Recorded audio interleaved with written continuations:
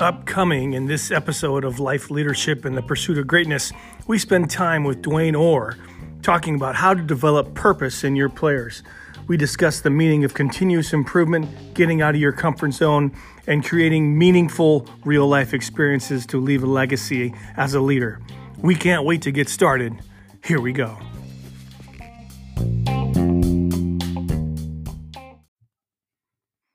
Good afternoon, everybody. Welcome to another episode of Life Leadership and the Pursuit of Greatness. We are excited to be in conversation with Coach Dwayne Orr. He is a longtime teacher, coach, administrator in the state of Iowa, has tons and tons of experience. We're just thrilled that he's taken time to meet with us and give us his thoughts. First off, Coach Mathis, how are you today? Doing excellent, even on a rainy day. Can't dampen the spirits, and we're ready to go and excited to be here Awesome. today. Coach Orr, welcome, and thank you for being with us. Well, it's a thrill. I'm really humbled that you've asked me to contribute, and I'm looking forward to having a good conversation with you and Coach Mathis. Well, this is going to be great. Now, we're going to be discussing how to develop purpose in players today. But before we dig into that, Coach, you've had obviously a wealth of experience. Would love to know how you specifically define and look at leadership. Well, that's just a really a broad topic, Coach, because leaders, in my mind, can come in many different shapes and forms. There's not a just a singular blueprint or a cookie cutter type version of what a leader is. But I think when it's all said and done, at the end of the day, I think leaders are able to elicit the very best out of the people that are around them. And for the different folks respond differently to different techniques, but I think a master leader is able to identify which buttons work and which buttons don't, and they're able to get the best out of the folks around them.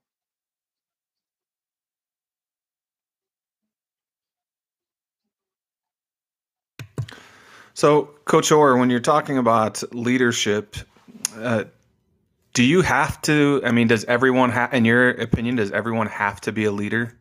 I mean, do you want to build those leadership traits with them? I mean, yeah, I'd love for you to expand upon that. Yeah, Coach Mathis, I really think that leadership is something that is fluid, and I've just through my experiences, I've seen people rise in certain occasions who you'd never really think as maybe a team leader or a community leader, but a given set of circumstances arises, and suddenly this person has done something or said something or inspired someone, and suddenly they're in a leadership role. And I'd like to think that in our interscholastic athletic programs, they're a means to an end. They're not an ends. It's a process, and there's a reason why we operate our athletic departments, all of which I think operate in the red at the end of every budget year. But there's a reasons, because it's such a unique laboratory to develop leaders, and I think it's got to be a part of every effective program. Yeah. So, Coach, can you just give us I don't know, the 2-minute version of kind of where you've been and the stops that you've had? I know there's a lot there, but I think it would help give us some perspective as to where you are right now. Yeah, sure. I appreciate that. I started my teaching and coaching career where I graduated from. I was very fortunate to graduate from Columbus Community High School back in the early 1980s, and it was during the run of a pretty sustained period of excellence in that school district, and was able to come back after my collegiate career at UNI. I played baseball there at UNI, and once I retired, my high school principal offered me my first job, and I was there for 11 years, and just some amazing memories, some great times. And from there, I had an opportunity to move on to Cedar Rapids Kennedy, where I was invited by Coach Don Knock to join that football staff, and I had an opportunity to work as a high school guidance counselor there at Kennedy, and then that opened the door for my first experience as a head football coach out in Council Bluffs, Iowa, at Lewis Central High School, who's been on an amazing run here recently, and some coaches that I had the opportunity to work with there that are still there, that I've had a lot of fun following their success.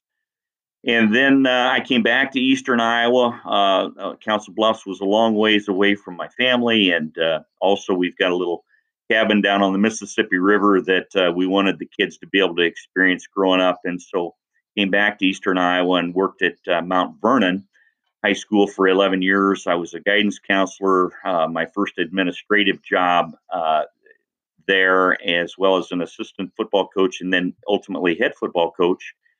And I was there until taking the assistant principalship and athletic director job at Excelsior Middle School in the Linn-Mar district there. So I was kind of the bridge opportunity that I had at the end of my Mount Vernon years, as well as the first couple of years I was at Excelsior. I had an opportunity to serve Cornell College as linebackers coach and worked with Coach Brodigan and his staff I was there for 4 years. And so I've been retired for a couple now, just been a full-time dad and fan in the stands, but will always have football in my blood.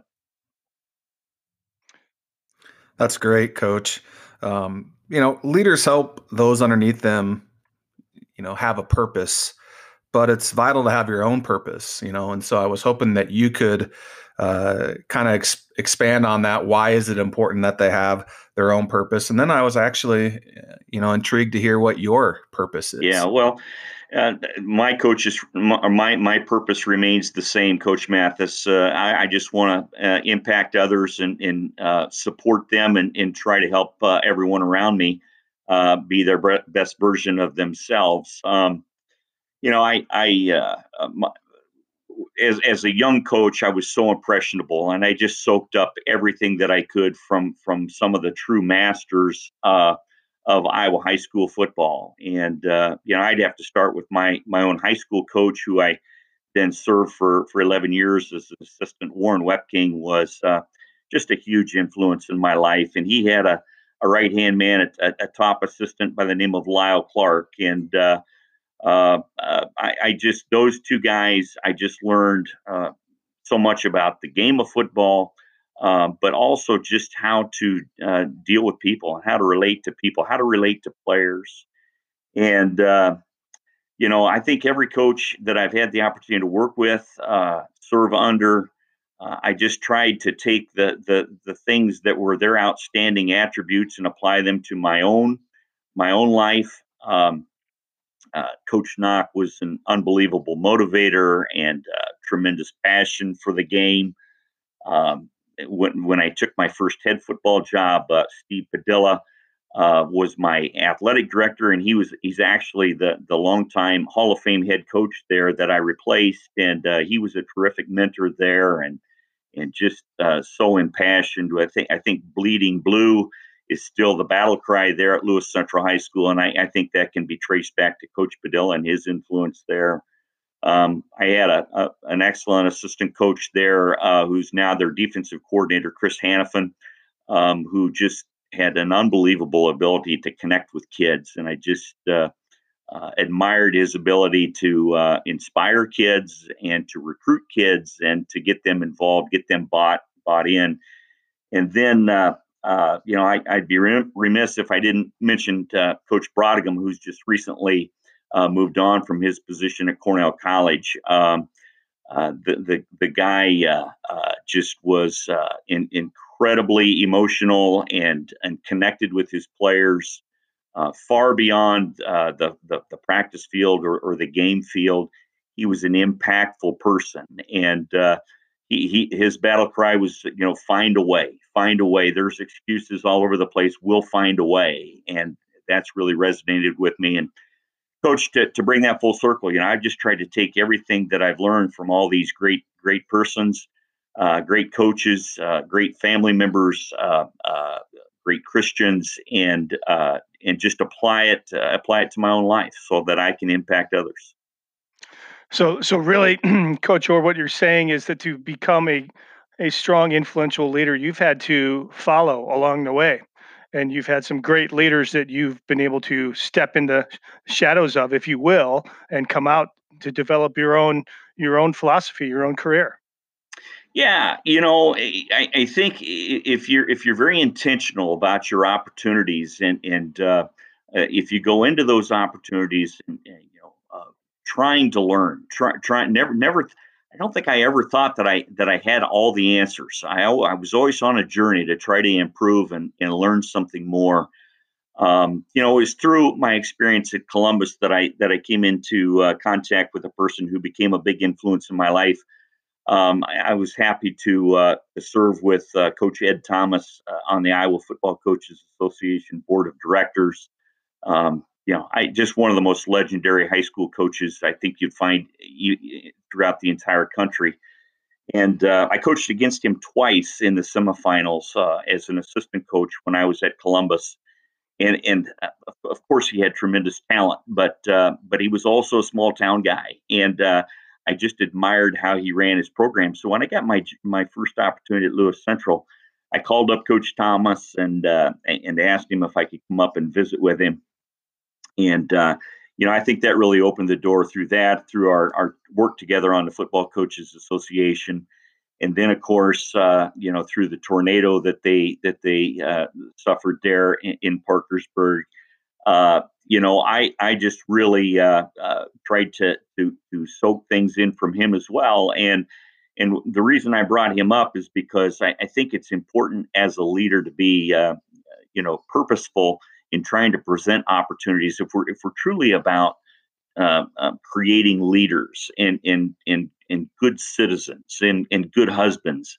I think it's important for coaches to create real life opportunities, not just talk about those things, but to actually create opportunities where they can do those things. And one of the most memorable things I ever did as a head football coach is I took a busload of kids up to Parkersburg and met with Coach Thomas as we arrived into town, and he put us to work in a couple different places in town, lending a hand to some neighbors in need during that time. So I think just trying to be real purposeful and intentional and trying to create those opportunities for our kids. I think that that's pretty special. The fact that obviously you've had probably some pretty incredible moments throughout your career, but one of the things that stands out to you is nothing really to do with the game of football. It's taking a bus full of kids up to Parkersburg to serve a community that they really had no ties to, but it was pretty important to do. Yeah, and I think in just kind of reflecting and processing on the way home on the bus, I just know I can remember one of our players. It was actually his birthday the day we went, and I'm not sure that he thought it was necessarily the greatest way to spend his birthday when we first left town to go up. But I know in that conversation on the way home, I know what an impact it made because one of the places Coach Thomas had us go was to an elderly couple's home. Their entire house was in their basement. We were desperately searching for some prized belongings through all that rubble. We completely emptied the basement of all of the debris. We never did find those real valuable items, but the couple that we were trying to help there, they were so grateful and so genuine in their appreciation that we were there to help. And I just know it made a big impact. Well, when you and I were first talking about, getting on this podcast, and you were very intentional about putting thoughts down on paper about how you develop purpose in the people that you work with, and you've given us a really strong example here, or a couple really strong examples. But what other ways do you develop that type of unselfish servant leadership desire to grow better purpose in people and in the players that you've worked with and the coaches you've worked with? Well, one of the things that I think was a real highlight of my ended up being 32 years in coaching. But as a head coach, I enjoyed multiple times of taking my teams actually off campus for our preseason football camp. Uh, there are some awesome places uh, far and wide, and there were some things that I included in those experiences which were really meaningful. I guess I would. The first time I did this, it was a big risk because it was actually, taking kids out of Council Bluffs, and I'm pretty sure there were a few kids that had really never been anywhere before, never been, kind of out of the home before. And I found a Boy Scout camp over in Nebraska. It was in Cedar Bluffs, Nebraska. It was called Camp Eagle, and they had a high ropes challenge course there. They had cabins that we stayed in, and that high ropes challenge course was just an awesome experience. And I can remember one player in particular who was asthmatic, and student had some issues with some anxiety. And one of the challenges on this course was probably I guess it was probably 20 feet up in the air. It was just a telephone pole, and there were spikes in the pole, climbing spikes up to within about 4 feet of the top of it. And the challenge was, and of course you're secured in with a safety belt, and there are players on the ground with safety ropes. So it was a very controlled, very safe exercise. But at the same time, what you had to do was climb up this pole and get to the top of it, and then clamber up on top and stand with both feet on the top of this pole. And then there was a volleyball that they had tethered to a tree branch that was out away from the pole, and you actually had to jump off the top of this pole and hit this volleyball, and then your teammates would safely then lower you to the ground. And trying to develop this all for one and one for all mentality, and no player left behind, and we're all in this together. I had this player that with asthma and anxiety, and he starts up this thing, and he was a big offensive defensive lineman kind of kid, and he got about 2/3 of the way up, and he started hyperventilating. And I had to actually end up going up and helping him physically back down to the ground. And the rest of the group made their way through this course or this exercise. And at the very end, then they all kind of joined together and encouraged this player to give this thing another try. And it was just such a moment of growth to see those kids actually take what it truly means to be a teammate, to help this particular player overcome a set of circumstances he was really uncomfortable with.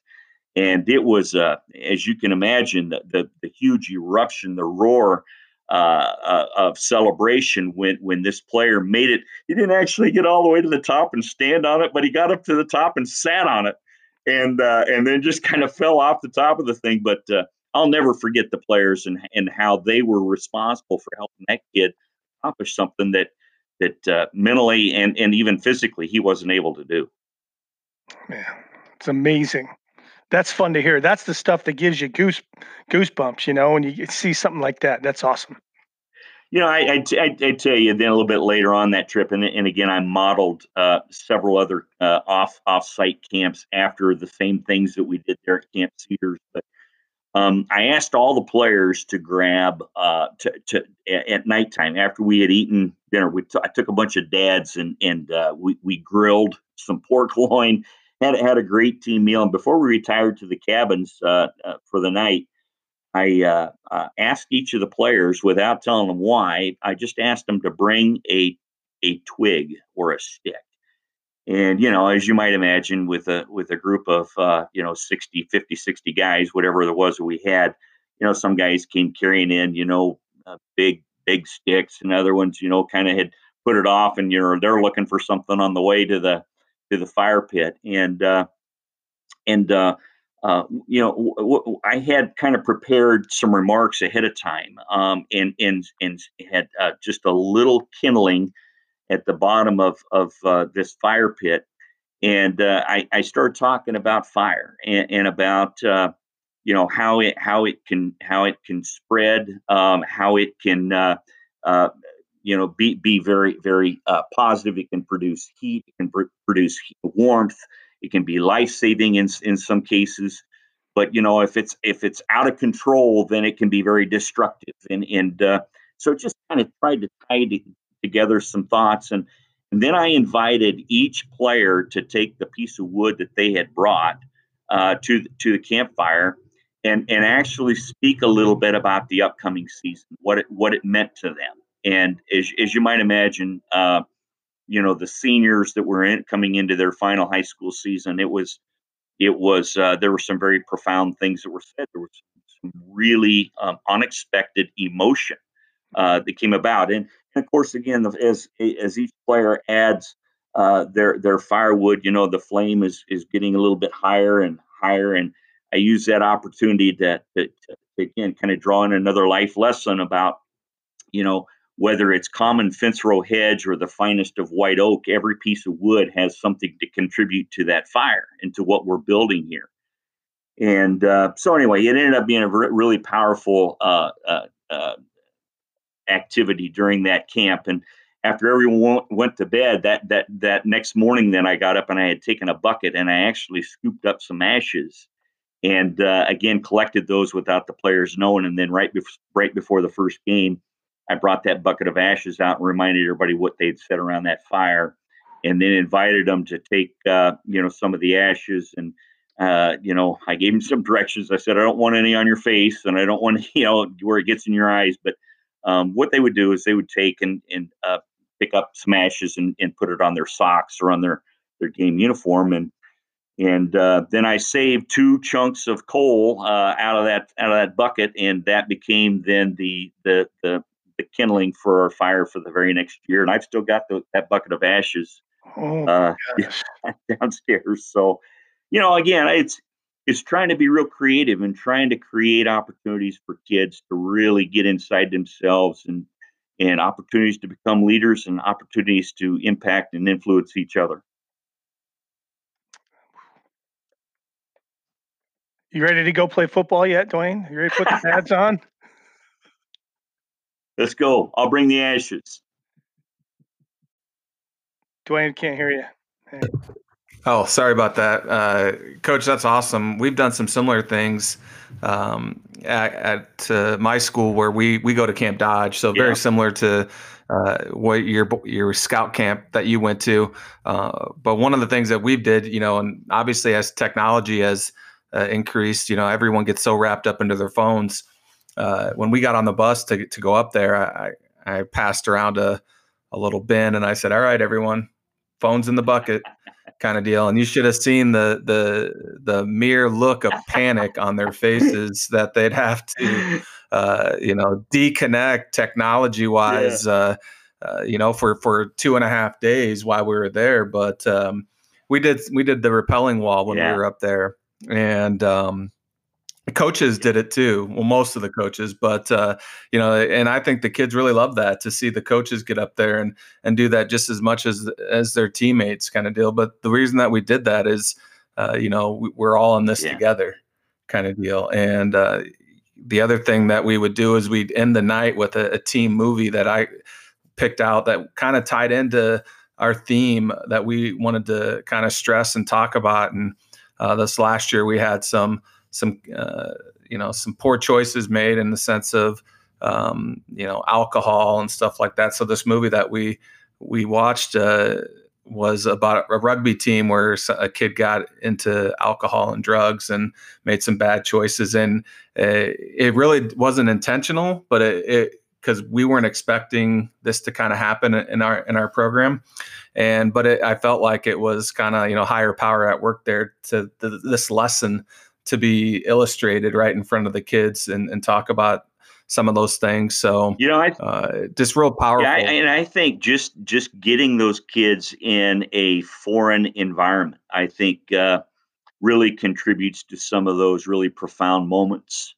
I took a couple of teams to Camp Dodge myself. In fact, the first time I went, they still had the big filtration pool. They had a big, in fact, it was the largest filtered swimming pool in the United States of America, if I remember correctly. Oh, wow. They subsequently closed it. I can't imagine what it cost to run it, but yeah, when you've got kids assigned to the various barracks, there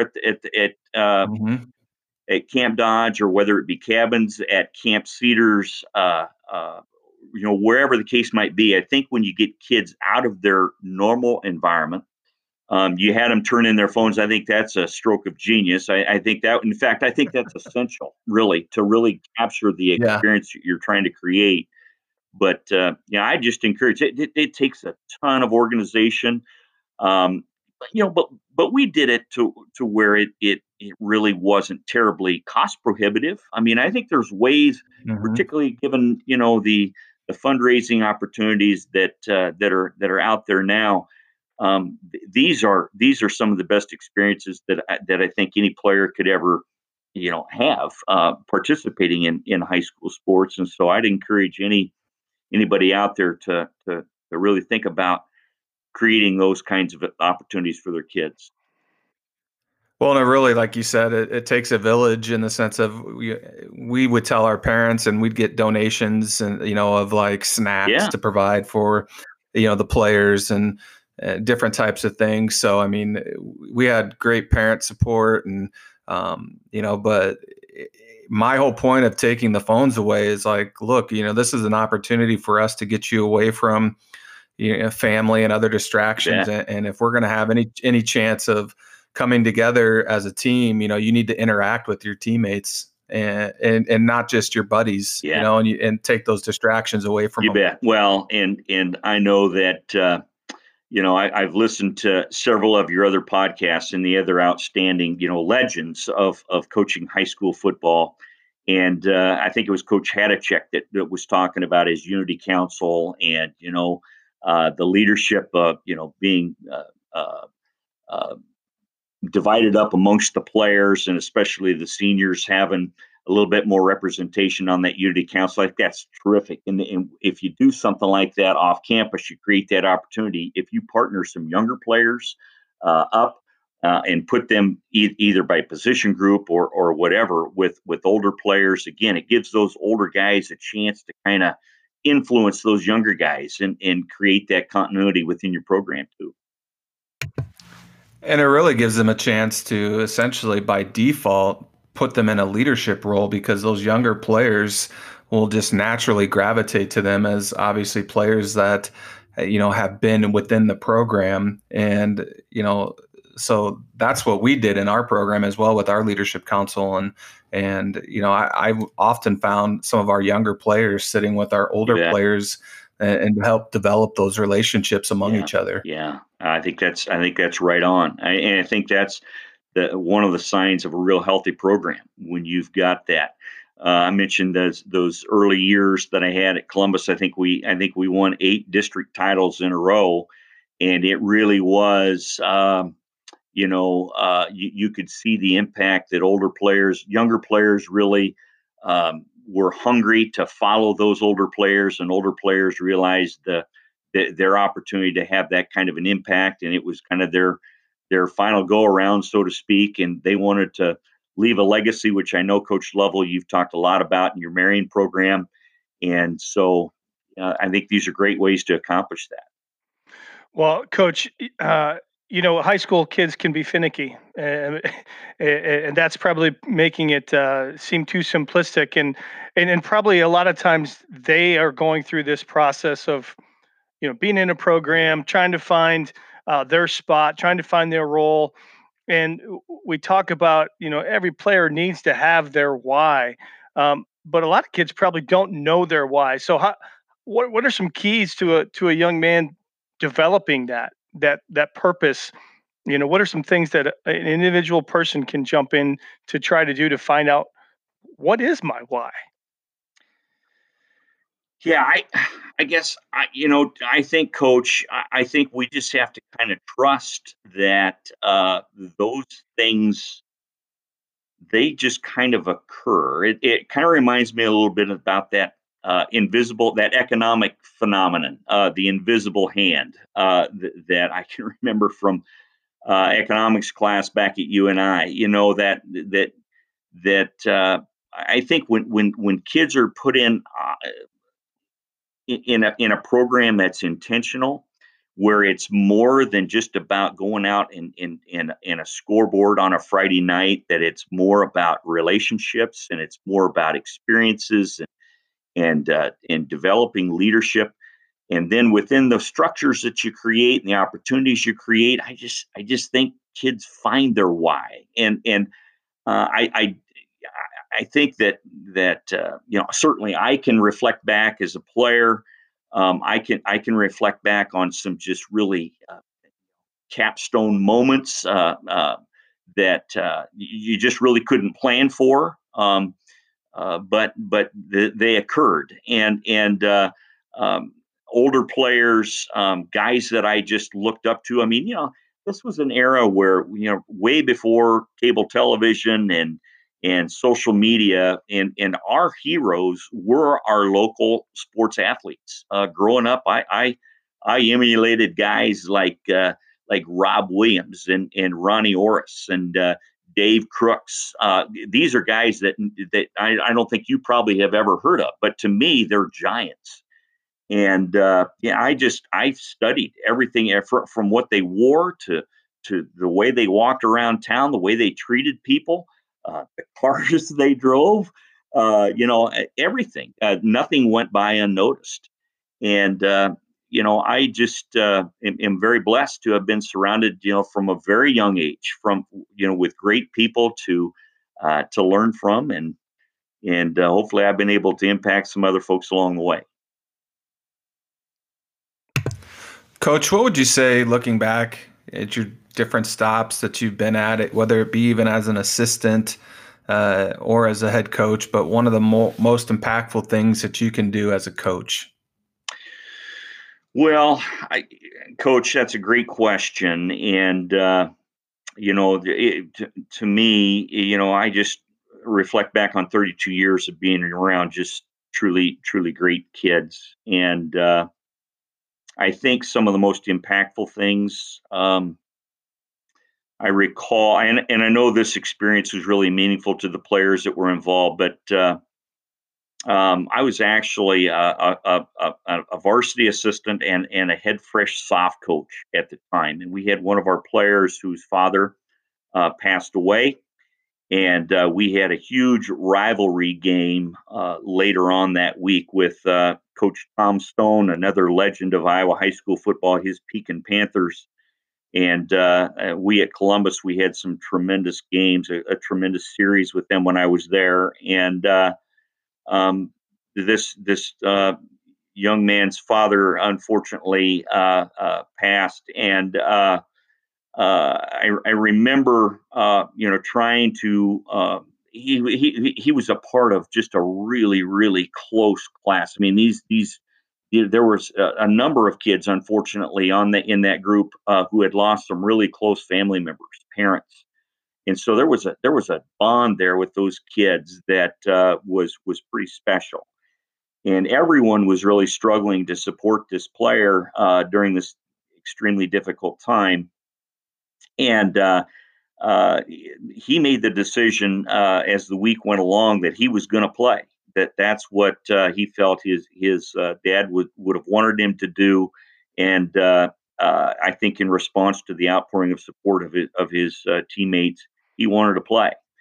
And so I just remember that week of practice being, there was just a different purpose, because frankly, anytime we played Pekin, it was a toss-up. I mean, I think games were very often decided by a point or two, one way or the other, and unfortunately, most of those went our way during that time. But anyway, we played the game, and I don't recall the exact score, and in fact, at this point in time, it's really irrelevant. I do know that we won the game, and prior to the game, I had brought along a little roll of black electrical tape, and each player took about a 2 or 3 inch strip of this black electrical tape, and we put it over the sides of our decals on our helmets.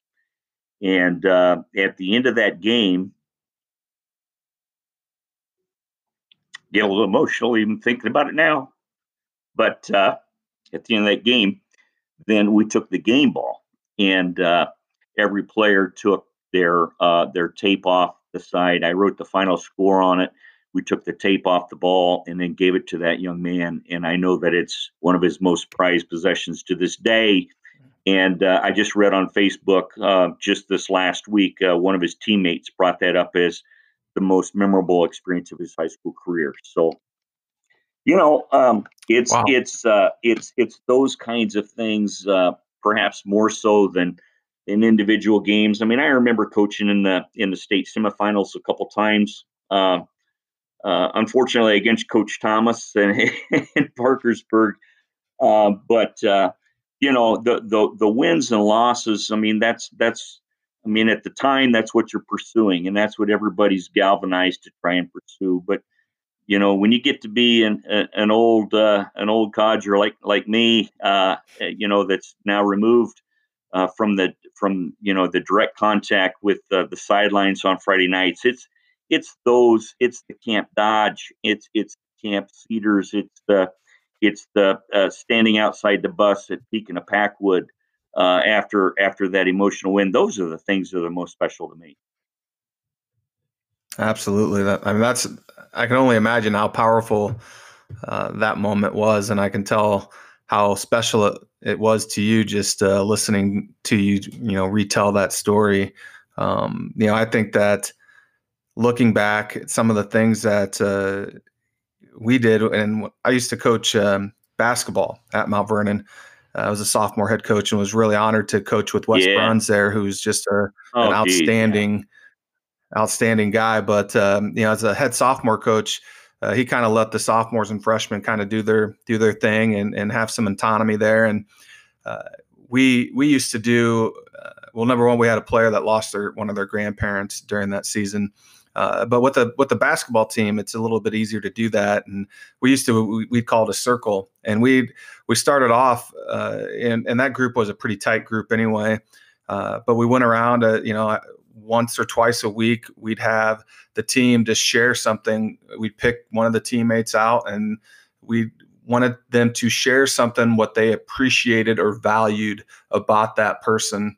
And it really became a really special thing. At first, of course, there was that initial awkwardness, when you have adolescent Sure. young men trying to share their feelings. But that's what we were, trying to get them to do, is just share their feelings and appreciation towards one another. And it really kind of started with Jordan and the loss of his grandparent, and to kind of help uplift him. But then we realized kind of how special of a thing that was for him, and allowed it to continue to grow and spread amongst the rest of them. And obviously with the football team, you have so many other more players on a team, but I need to find a way to make that accessible and relevant on the football team, because I just think that's just a really, really special moment that those kids shared with each other. Well, I think you're right on, and again, there's certain games, because of the circumstances, perhaps the gravity of the game, perhaps it's a playoff game or something like that. Whereas as players, I think 10 and 20 and 30 and 40 years down the road, you're going to recall. But I'll bet that there aren't too many other scores or too many specific games other than those big ones that person's going to remember. But they're going to remember that practice where they were the point of focus, where somebody was saying something about what they meant to them or about what they were appreciated about them. I think those are the kinds of things that can really stick with a person for a lifetime. I would 100% agree with you, Coach, because it is those little moments, those finite moments that define you. And I'll never forget when I was a freshman at Cornell. Um, I I heard Steve Miller talk about, we push you hard together, so you guys can, you can be ticked at us as coaches, but you guys have to come together and work hard together. That's where the magic happens. And I never really understood that. I never got it until we had one of those practices, and it was one that was like, we're never going to get off this field. Yeah. It was one of the most unbelievable things. And you don't think you can do it. You don't think you can do it. You're crying to yourself and screaming out loud, and you get off the field and you realize you survived, and you survived with the guy next to you, and he survived with the guy next to him. And then all of a sudden you feel really good about what you just did, and you understand what the picture is there. And the moment that stuck with me about, and it wasn't a coaching moment, we were in the locker room afterwards, and John Martin, who was a phenomenal Mount Vernon athlete, went down to Iowa Yeah. for a year. He was a defensive end for us, 6'4", 250, 260, could dunk 360, throw a Yeah. baseball 90 miles an hour, throw a shot put 65 feet. Yeah. He's pretty legendary around here. Pretty legendary. And we were sitting in the locker room, and he had a big old dip in back when you could do that. He's like, a real soft spoken voice, I'll tell you what, Timmy, you're going to be an All American. And I just sat back and I was like, what are you talking about? He goes, I just see the way you practice, and I know you got a big heart. You're going to be an All American. I'm glad you're on our team. And I was like, holy smokes. Wow. Like, this guy is talking. Now, I didn't get to be an All American, but I certainly had a fun time playing at Cornell. And that moment was very sealing for me in terms of SEALING. In terms of solidifying why I was playing college football. And that moment encouraged me to stay with it, because he took the time to say something that he saw in me, and I've never forgotten it. Now, I also remember when we were in practice and we were practicing against the option, we ran to 52, and he was an outside backer. What's a receiver do to that outside backer? They crack him. You bet. And I remember him saying to me, looked at me with a big dip in his mouth. He goes, they crack me, I'm going to crack you. That was all he said. Yeah. Anytime a receiver looked like he was running a slant, I'm going, crack, crack, crack, crack. You bet. He impacted me in two ways, right? But that was, to me, a very defining moment in my college career as a freshman, that helped set me on the path for a lot of different things, See, so. and again, we're in such a unique position to be able to provide those kinds of experience in football and other sports. I mean, I'm an athletic director, and so I try to be real careful that I don't show my extra interest in the game of football. But surely, as football coaches, we have to understand that there's no other laboratory like it. There's no classroom where John Martin could have had that kind of influence, could have made you feel the way that you did, and raise your level of responsibility to him and the team than he did, at Cornell playing football with you. I can only imagine how impactful that must have been to have someone with that type of resume saying that to you at that moment, Coach Lovell. It had to be pretty special. Yeah, it was eye opening, but it was life changing, for sure. We talked about the other one with Coach Sands earlier. Yeah, I was just going to mention that. And how impactful that was to me as well, you better get your butt in gear type moment. But again, those happened when I was a freshman too. So that I had a lot of learning to do. I thought I knew it all coming out of high school, and I certainly did not know what I was getting into fully, probably until I was out. Those are great examples of what I was trying to refer to earlier about. I think we worry about. I think if we really spend our efforts and energy creating that structure and the intentionality of what we're all about, and it's not just X's and O's. I don't recall. It might have been Coach Hadachek again the other day on your podcast. We said, we're not having, wouldn't have trouble with being able to teach the X's and O's, with coaches being able to understand X's and O's and things of that nature. Where we're having a shortcoming in our country right now is developing leaders and student athletes who have some resiliency factors that can go on then and thrive in a really, really tough world.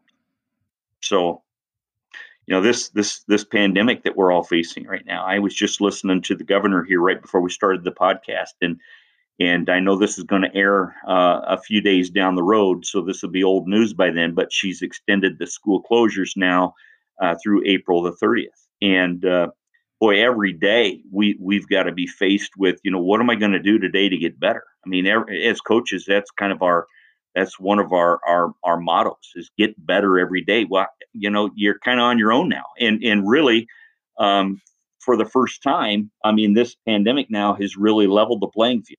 Whether you're big school, small school, whether you've got a great weight room or not such a great weight room, it's kind of leveled out now, and you're going to have to get better, using your own inner drive and your hunger for getting better. And so it's those types of resiliency factors that I think have got to be a big part of what you do with your football program. And you can't even really have players stepping up in the sense of getting workouts together or anything like that, because it's just an irresponsible thing to do in this social distancing world that we live in now. So it really falls, like you said, Coach, individually on that player to find that internal motivation or fire, like you mentioned earlier, that burns inside them to go out and do something that's going to make them better, getting that 1% better each day. That's going to continue to allow you to grow. I know you mentioned him a couple times earlier, and I know that I can tell just from the way that you speak of him, there's a fondness for him. But I saw, if you ever follow Dome Dynasty, on Twitter or social media, they had a clip, and I certainly did not have the relationship with Ed Thomas that you did, but they showed a clip of him after their first, I believe it might have been their first game back after the tornado had wiped them out. And, I missed that voice. I missed that leadership that he provided. And because just the impact and legacy that he has left on so many people, and honestly, people that he didn't even coach, right, but just, read his book or heard stories about him. And, maybe it was a player that went through his program now that has children of their own kind of deal. And so just a special guy. And I'm really glad that you mentioned him. And one of the things that always stood out about me, and I realized just how special Ed Thomas was, because I always knew he was a great coach. He was coaching when I was in high school in Eastern Iowa at Tipton High School. But his funeral was televised, at least on the news in Eastern Iowa, and to see how many people poured out during his funeral procession was just an eye-opening experience to see like how many lives that he had touched in his lifetime. Well, I've still got Coach Thomas's number on my cell phone. I mean, it'll be there forever, and that's true of all of the. Unfortunately, I've kind of entered into that phase of my life where I lost a couple other really, really important mentors, Bob Martin and Dick Peterson, here these past few days. So I'm kind of entered into that phase of my life. I got to tell you a quick story about that funeral as well, Coach Mathis. Because our players we had a connection with Coach Thomas through going up and assisting with that tornado when that terrible tragedy occurred, and we lost Coach Thomas. if you'll recall, that they had invited schools to bring buses of kids and wear their jersey and kind of line the funeral procession. I'm going to tell the story. I hope Coach Ferentz doesn't mind, but I had dropped off our kids, and our bus had, they had actually dropped me off about a block or two from the church. There was just cars everywhere, and the bus driver was going to proceed down to the area where they wanted the players with their jerseys, and I was going to go in actually to the funeral ceremony, and right as I'm walking up the steps to the church, here came Coach Ferentz and Coach Doyle, who'd driven up from Iowa City, and so we greeted each other, and as we're entering the church, Coach Ferentz says, "Well, Coach, just you're just going to come right on in, just come in and sit with us." And so here's this jam-packed church, and we go in, and we kind of went in after everyone else was seated, and there was a row right up towards the front there, and they had that reserved for Coach Ferentz and Coach Doyle, and so I kind of scooted in there and really felt like I was kind of out of place. I could really belong there, but after the ceremony was over, then we left the church and went to Coach Doyle's vehicle. And I had mentioned earlier that I had worked for Don Knock at Kennedy, and he was a Parkersburg native. So I'd been in Parkersburg several times with Coach Knock. And so Coach Ferentz says, "Well, do you happen to know where the cemetery is?" And because we were going to go there for the graveside service, and I said, "Yeah, sure enough. If you just go up down this way, we can get pretty close." And so we got there, and they had the streets blocked off. And so we actually had to get out of Coach Doyle's vehicle, and we were separated from the cemetery from a backyard with a fence. And so if you can even imagine this, after that thing was over, we actually jumped over the fence, two fences actually, and Coach Doyle and Coach Ferentz were in suits and ties, and I can't even imagine what the owners of that home would have thought had they looked outside and said, "Hey, can you believe Kirk Ferentz just jumped over the fence in our backyard Oh my to God. get over to the cemetery?" So, That's phenomenal. That's those are the stories we love to hear. Coach Thomas would have he was just such a just a legend, just a giant of amongst giants, and I can't say that I was extremely close with him. I was close enough to know that he was a tremendous influence, and one of the greatest things that could ever be said about somebody is years after their passing, the influence that they had is still resonating through the persons who are still working with kids. And through the Ed Thomas Foundation, the Family Foundation there, through the work that they're doing with character and leadership through that foundation, Coach Thomas would be mighty, mighty proud of his family and how they've carried on, and for everybody else who's contributing to his legacy. Well, I know that his through the Ed Thomas Foundation, their character and leadership classes, seminars that they have are still a hot ticket to get into. Just a number of weeks ago, they had an opening. At 8 a.m. you get on, and I remember I set my reminder and I logged on at like 8:05 and put in a request for, a number of, I think you could take like 7 students to go up to it, and it was already sold out, in literally like minutes, all the spots were filled. I mean, so they are having a tremendous impact on, Iowa students, in our state on a yearly basis, and it's just an amazing thing to see. Like I say, so I don't know that anybody could be able to recite the exact number of victories that he had, or even championships at this point in time.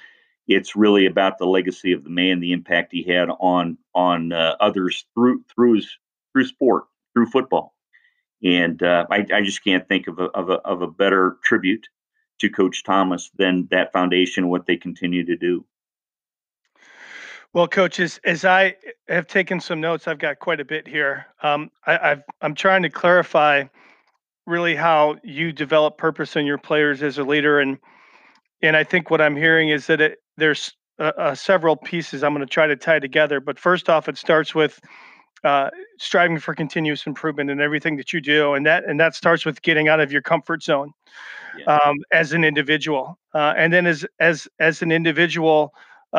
If you're able to have a real meaningful experience created by the person that's leading you, and shown through genuine affection, you are able to understand what it really means to leave a legacy by serving others through the work that you do.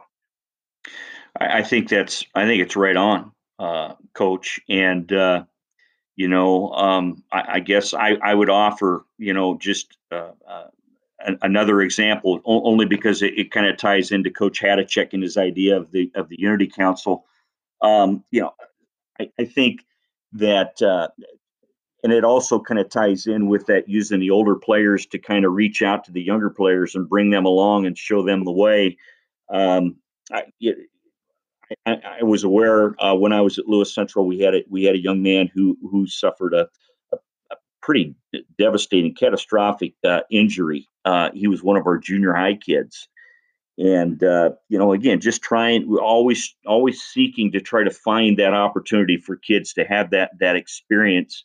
I suggested that we take a game ball and have everyone sign it, and then the senior members of the Unity Council that we had there at Lewis Central, I actually had called the house ahead of time and asked it be okay, but those senior Unity Council players took that signed football, over to that young man at home while he was there. And again, I bet none of those guys could tell you who we played that week or what the final score was, but I know they can tell you how much it meant to that young man. So I guess just, yeah, Coach, I think that's one of the messages I'd hope would be received by your listeners, from my contributions here to your podcast, is just always be on the lookout for opportunities to make that kind of impact.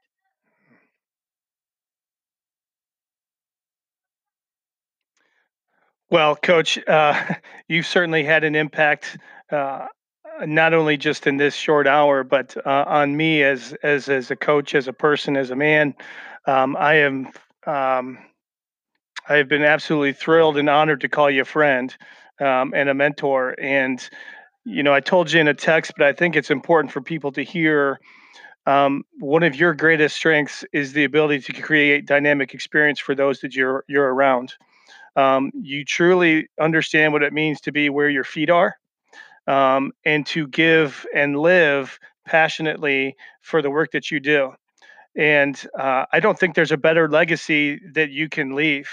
And while nationally, Dwayne Orr, no, but that's not a huge name, but in the state of Iowa and in the community that you're in, everybody know who the hell Dwayne Orr is.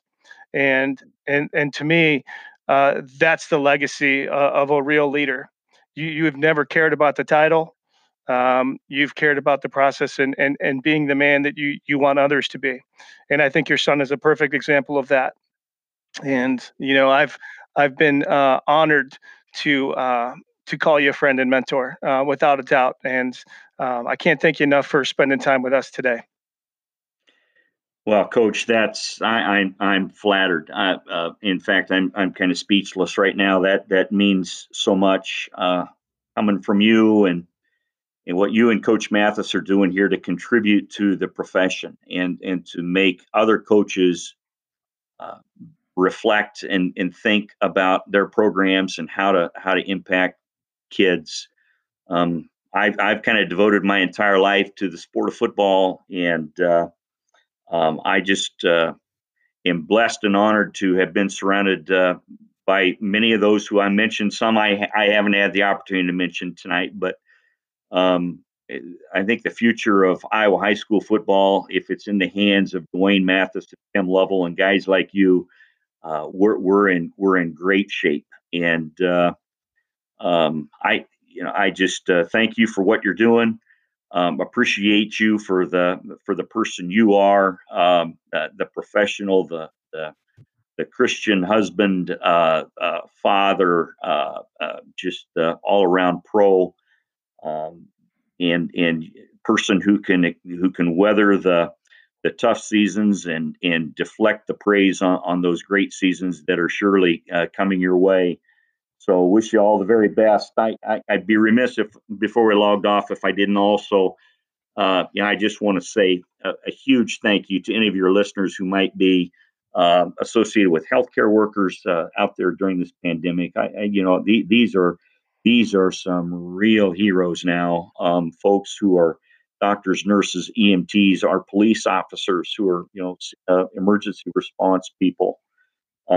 So just want to tip my cap and heartfelt thanks for all those people who are really at the front of the ship here during these turbulent times. I couldn't agree more with you, Coach, and I want to obviously reiterate some of the things that Coach Lovell said, and I don't even know if you know this, but Tim and I are obviously pretty close, but a lot of the times some of the things that you share with him, he passes along, to me, and so I feel like I've gotten some of those lessons from you without even having that direct connection, and some of the words that you've shared with him have provided comfort and help to me, and I can't thank you enough for some of this advice that you've shared with us today, and look forward to continuing to learn from you and others through this. So I just can't thank you enough for sharing your insights today with us. So thank you very much. Well, I am flattered and humbled, and I appreciate the opportunity, guys. Wish you all the very best. Thanks for coming on today, Coach. Absolutely. Happy to help out.